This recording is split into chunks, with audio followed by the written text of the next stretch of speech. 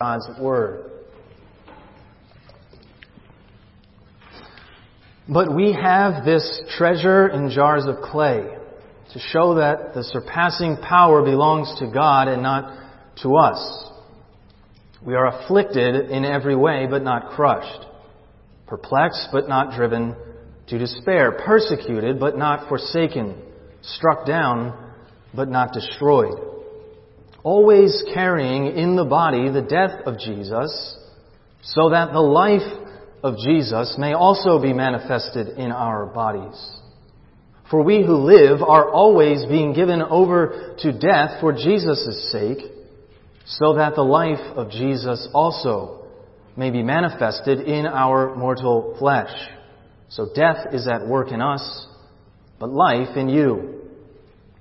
Since we have the same spirit of faith, according to what has been written, I believed and so I spoke, we also believe and so we also speak, knowing that He who raised the Lord Jesus will raise us also with Jesus and bring us with you into His presence. For it is all for your sake, so that as grace extends to more and more people, it may increase thanksgiving to the glory of God. So we do not lose heart. Though our outer self is wasting away, our inner self is being renewed day by day. For this light, momentary affliction is preparing for us an eternal weight of glory beyond all comparison, as we look not to the things that are seen, but to the things that are unseen. For the things that are seen are transient, but the things that are unseen are eternal. Grass withers and the flowers fade, but the word of the Lord stands forever. Let's pray. Oh God, we thank you and praise you again that we can come this evening into your presence. And we thank you for the great privilege now to come under your word. We ask that you would mold and shape our hearts after the image of Christ. We depend upon you, Holy Spirit, for this work in us. We pray all these things in the name of Christ. Amen.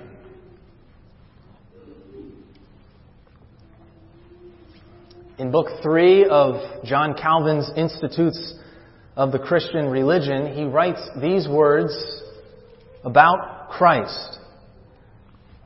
Calvin notes, "We may say that not only was he subjected to a perpetual cross while he dwelt on earth, but his whole life was nothing else than a kind of perpetual cross."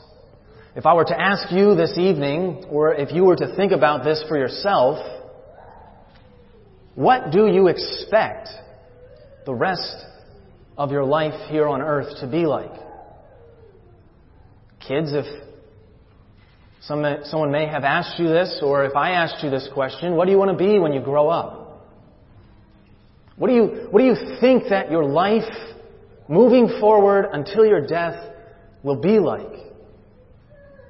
To put it another way, what is the form that we as Christians should expect our lives to be from this point on until we die? We could put it a different way.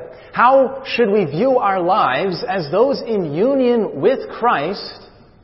How should we think about our lives? If you turn the pages of the New Testament, one of the key realities that you're easily going to come across is the fact that we who are believers in Christ are those who also possess resurrection life. Colossians chapter 2 and Colossians chapter 3, Paul develops this theme that we are those who have been raised with Christ. Colossians 3, if then you've been raised with Christ, seek the things that are above. Or Ephesians chapter 2, Paul says, by grace you have been saved and raised up with Him and seated with Him in the heavenly places. Or Hebrews chapter 6, no doubt speaking about those who really do eventually apostatize and fall away, but nevertheless a reality which is true of all those in the church. It is this reality that we taste of the powers of the age to come presently as we come under the Word. Or in the words of Jesus, that when we repent and believe upon Him, we enter into the present but not yet consummated kingdom of God. Or 1 Corinthians chapter 15 in Paul's language again. We are those united to Christ who has already begun the great harvest resurrection. Paul describes Jesus as the first fruits. And so we've already begun to participate in this great harvest resurrection. And so as Christians, as those united to Christ, we recognize that we are those who possess this resurrection life. We have already been raised up with Him. But the question we need to consider this evening, how does that resurrection life which we now possess take shape in this life?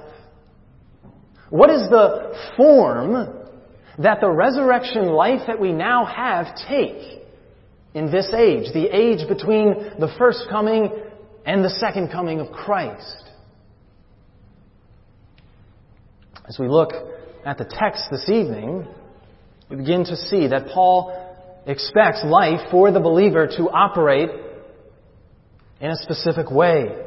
You can again look down with me at 2 Corinthians chapter 4.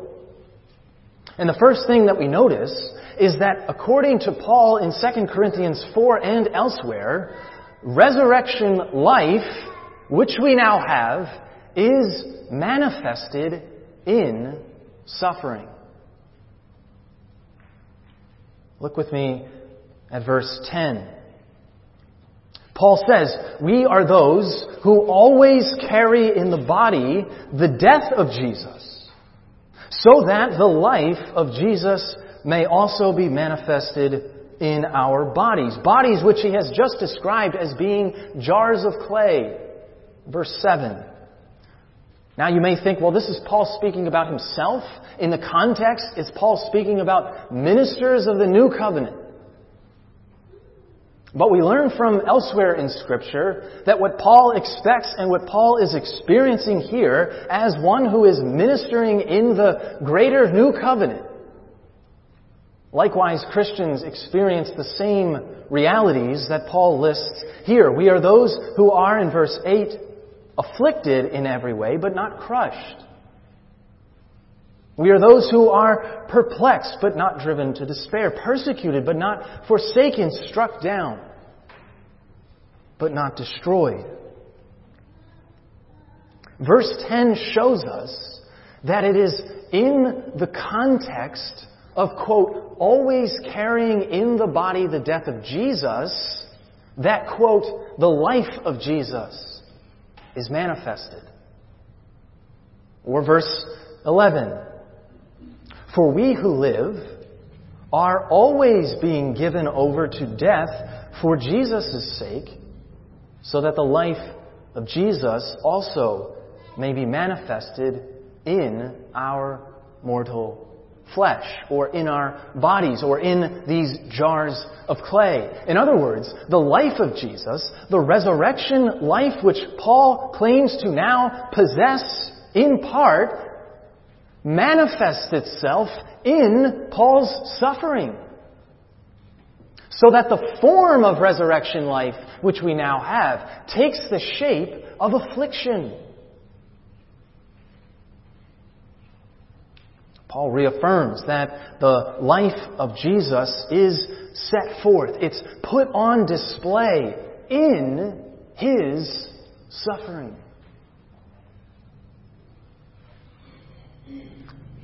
And so, what do we think then of suffering? How do we regularly think about the perplexities and the afflictions which we go through? Many people think that suffering or things like it are merely tacked on to different people at different points in their Christian life. Some experience it while others not so much. Or others may view suffering as a necessary evil that Christians must simply buckle down and bear down and face. But Paul says, and do you see it? He says that suffering, that affliction, is not something tacked on, but it is something that he always carries in his body. It is the present form of the Christian's life. The present form of carrying around the life of Jesus is set forth in our weakness. If you would, flip a few chapters ahead to 2 Corinthians chapter 12.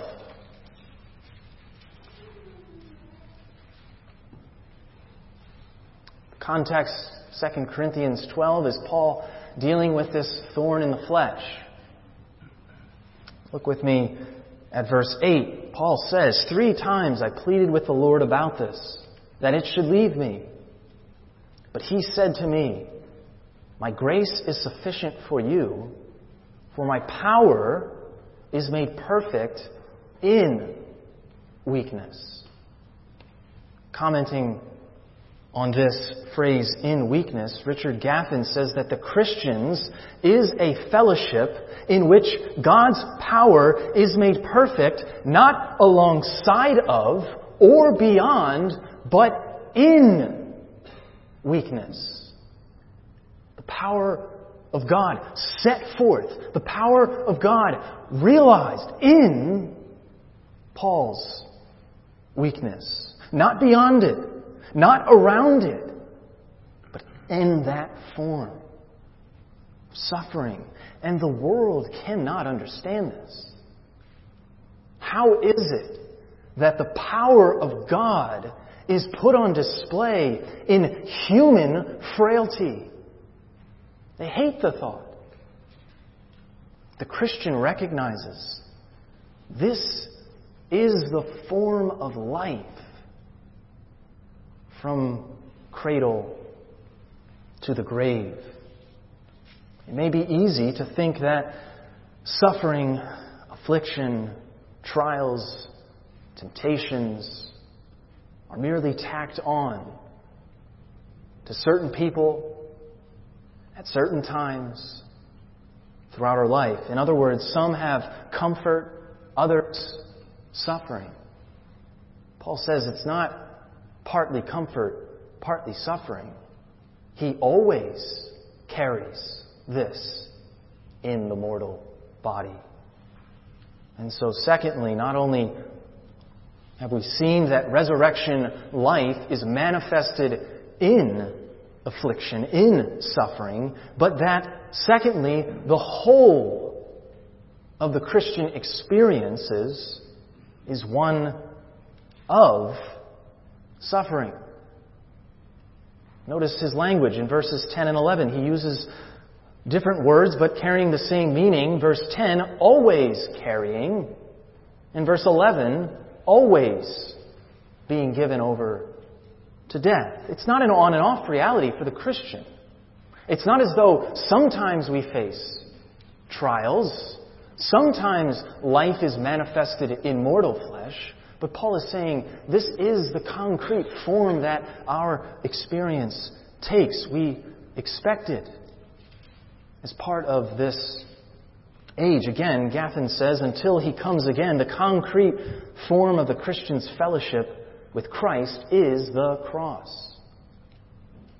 And so it's not simply added on. Yes, there are certain things which certain people must go through in God's providence.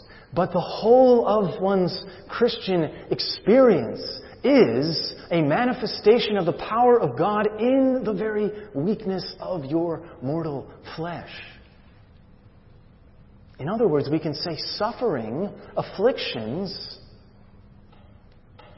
is bound up with our very identity in this age. Turn again back now to Romans chapter 8.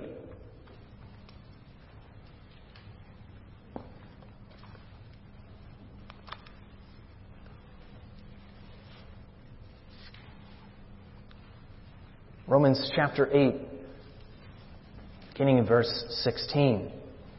And notice the way Paul sets forth our identity with his present experience. Verse 16, the Spirit Himself bears witness with our spirit that we are children of God. Identity, who we are, children of God. And if children, then heirs, heirs of God and fellow heirs with Christ, provided we suffer with Him, in order that we may also be glorified with Him. Suffering for Paul is bound up with who he is as an adopted child of God. And so we can say, again, it takes different forms, no doubt. But the way in which the life of Christ is manifested is in the mortal flesh, so that Paul can say, essentially, without this suffering, you aren't adopted. That is how closely the two come together in verse 17. To be a fellow heir with Christ in the family of God requires that we go through the flame of affliction. And doesn't this make sense? Doesn't this make sense in light of Scripture's witness about Christ? You think of Peter's words in 1 Peter chapter 4. He says, "Beloved, do not be surprised at the fiery trial as though something strange were happening, but rejoice insofar as you share in Christ's sufferings." And so if our head goes through suffering, so the body must follow. And so Christ, as our head, as our forerunner, as Calvin says, went through a perpetual cross, so the Christian united to Him likewise partakes in this suffering to glory pattern. Where there is no cross, there is no crown. Where there is no humiliation, there is no exaltation. Where there is no suffering, there is no glory. If you've read Pilgrim's Progress, there's a scene towards the end of part 1.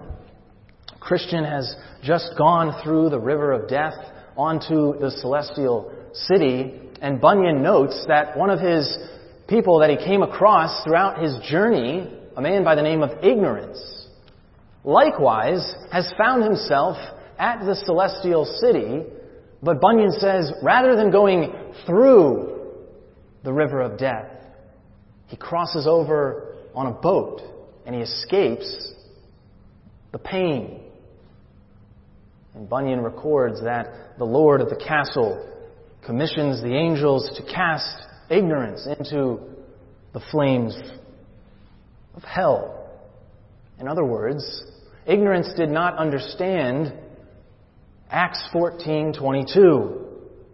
Through many tribulations, we must enter the kingdom of God. Glory, yes, we presently experience it. Paul in 2 Corinthians says that we behold the glory of God in the face of Jesus Christ, but there is more later. You see, this is the opposite, then, of the way that the world thinks. The world says, I will take as much glory now in this life and leave whatever may come for later. This is the way the world thinks. Some of you may know the song written by Billy Joel. It says, I'd rather laugh with the sinners than cry with the saints. Sinners are much more fun. This is the way the world operates. I'd rather get the, quote, glory now and experience whatever may come later. And the Scriptures say, actually, it's the opposite for you, Christian. Yes, there's glory now, but it's veiled in our mortal flesh. in our sufferings, in our affliction, and oh, the glory that will come when we see Christ face to face.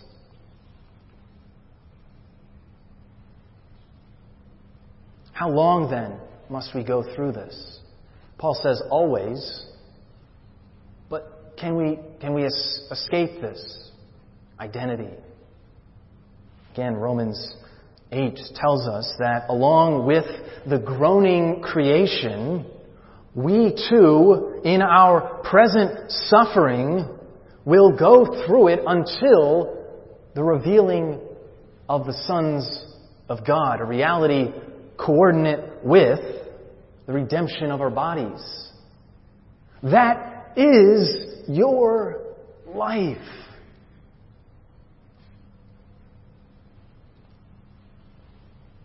Not only is the life of Christ being manifested in our weakness, and not only is our suffering the pathway to glory, but thirdly, our suffering, your suffering, is doing something. It's doing something. Back to 2 Corinthians chapter 4, verse 16. So we do not lose heart. Though our outer self or outer man is wasting away, our inner self is being renewed day by day. For this light, momentary affliction, notice what Paul says, is preparing for us an eternal weight of glory. It's not useless. Your suffering will look different than mine. Your affliction will be different. But friends, it is not useless.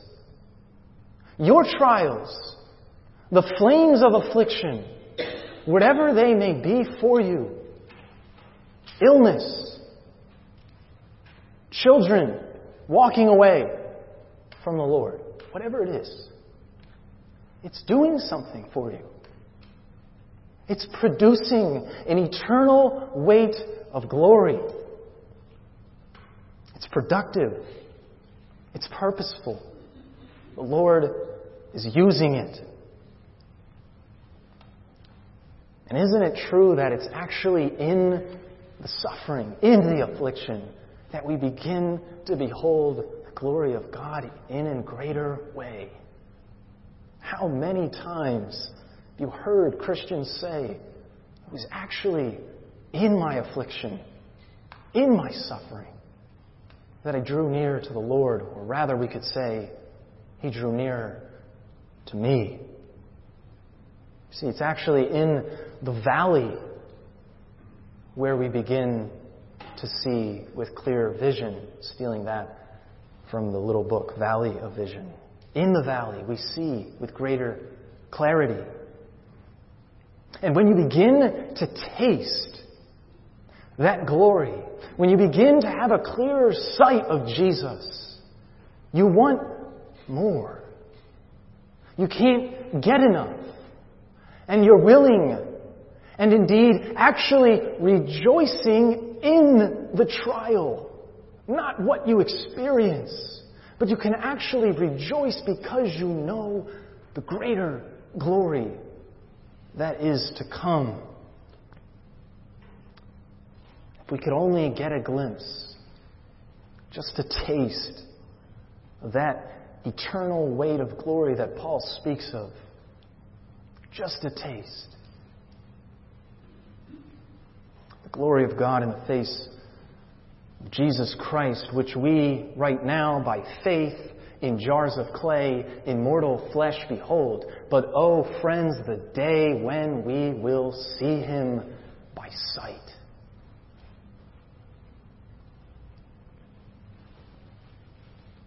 John Owen, no doubt, experienced great trials, great suffering in his own life. He says this regarding beholding the glory of Christ. He says, by beholding the glory of Christ by faith, we shall find rest to our souls. Our minds are apt to be filled with troubles, fears, cares, dangers, distresses, ungoverned poison and lusts. By these, our thoughts are filled with chaos, darkness, and confusion. But where the soul is fixed on the glory of Christ, then the mind finds rest and peace. For to be spiritually minded is peace. Robert Haldane, commentator, one of the great commentators on the book of Romans, says this: God causes His children to suffer in different ways and for different reasons. For their good, as for the trial of their faith, the exercise of patience, the mortification of sin, and in order to wean them from this world and prepare them for heaven. There are great trials, there are great difficulties, no doubt, which you may be facing right now. Friends, we ought not to think that suffering is simply something that comes and goes.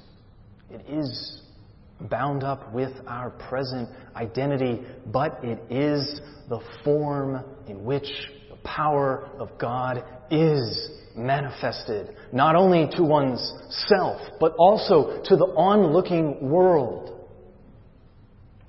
The power of God in afflictions. So be encouraged. Whatever affliction that you are going through, that you will go through, know that it is doing something. And also notice, it is light and momentary, not in itself, but in contrast to the eternal weight of glory. Let's pray. Father in heaven, we know that in your good providence, you place trials in our experience. You have us go through the fiery trials. We ask, O God, that you would give us clarity in the midst of those trials. That we would know that it is through our jars of clay that the life of Jesus is manifested. We ask, O God, that you would be with us even as you have promised to be with us. And Holy Spirit, grant us fresh visions of the Lord Jesus Christ. For it's in His name that we pray. Amen.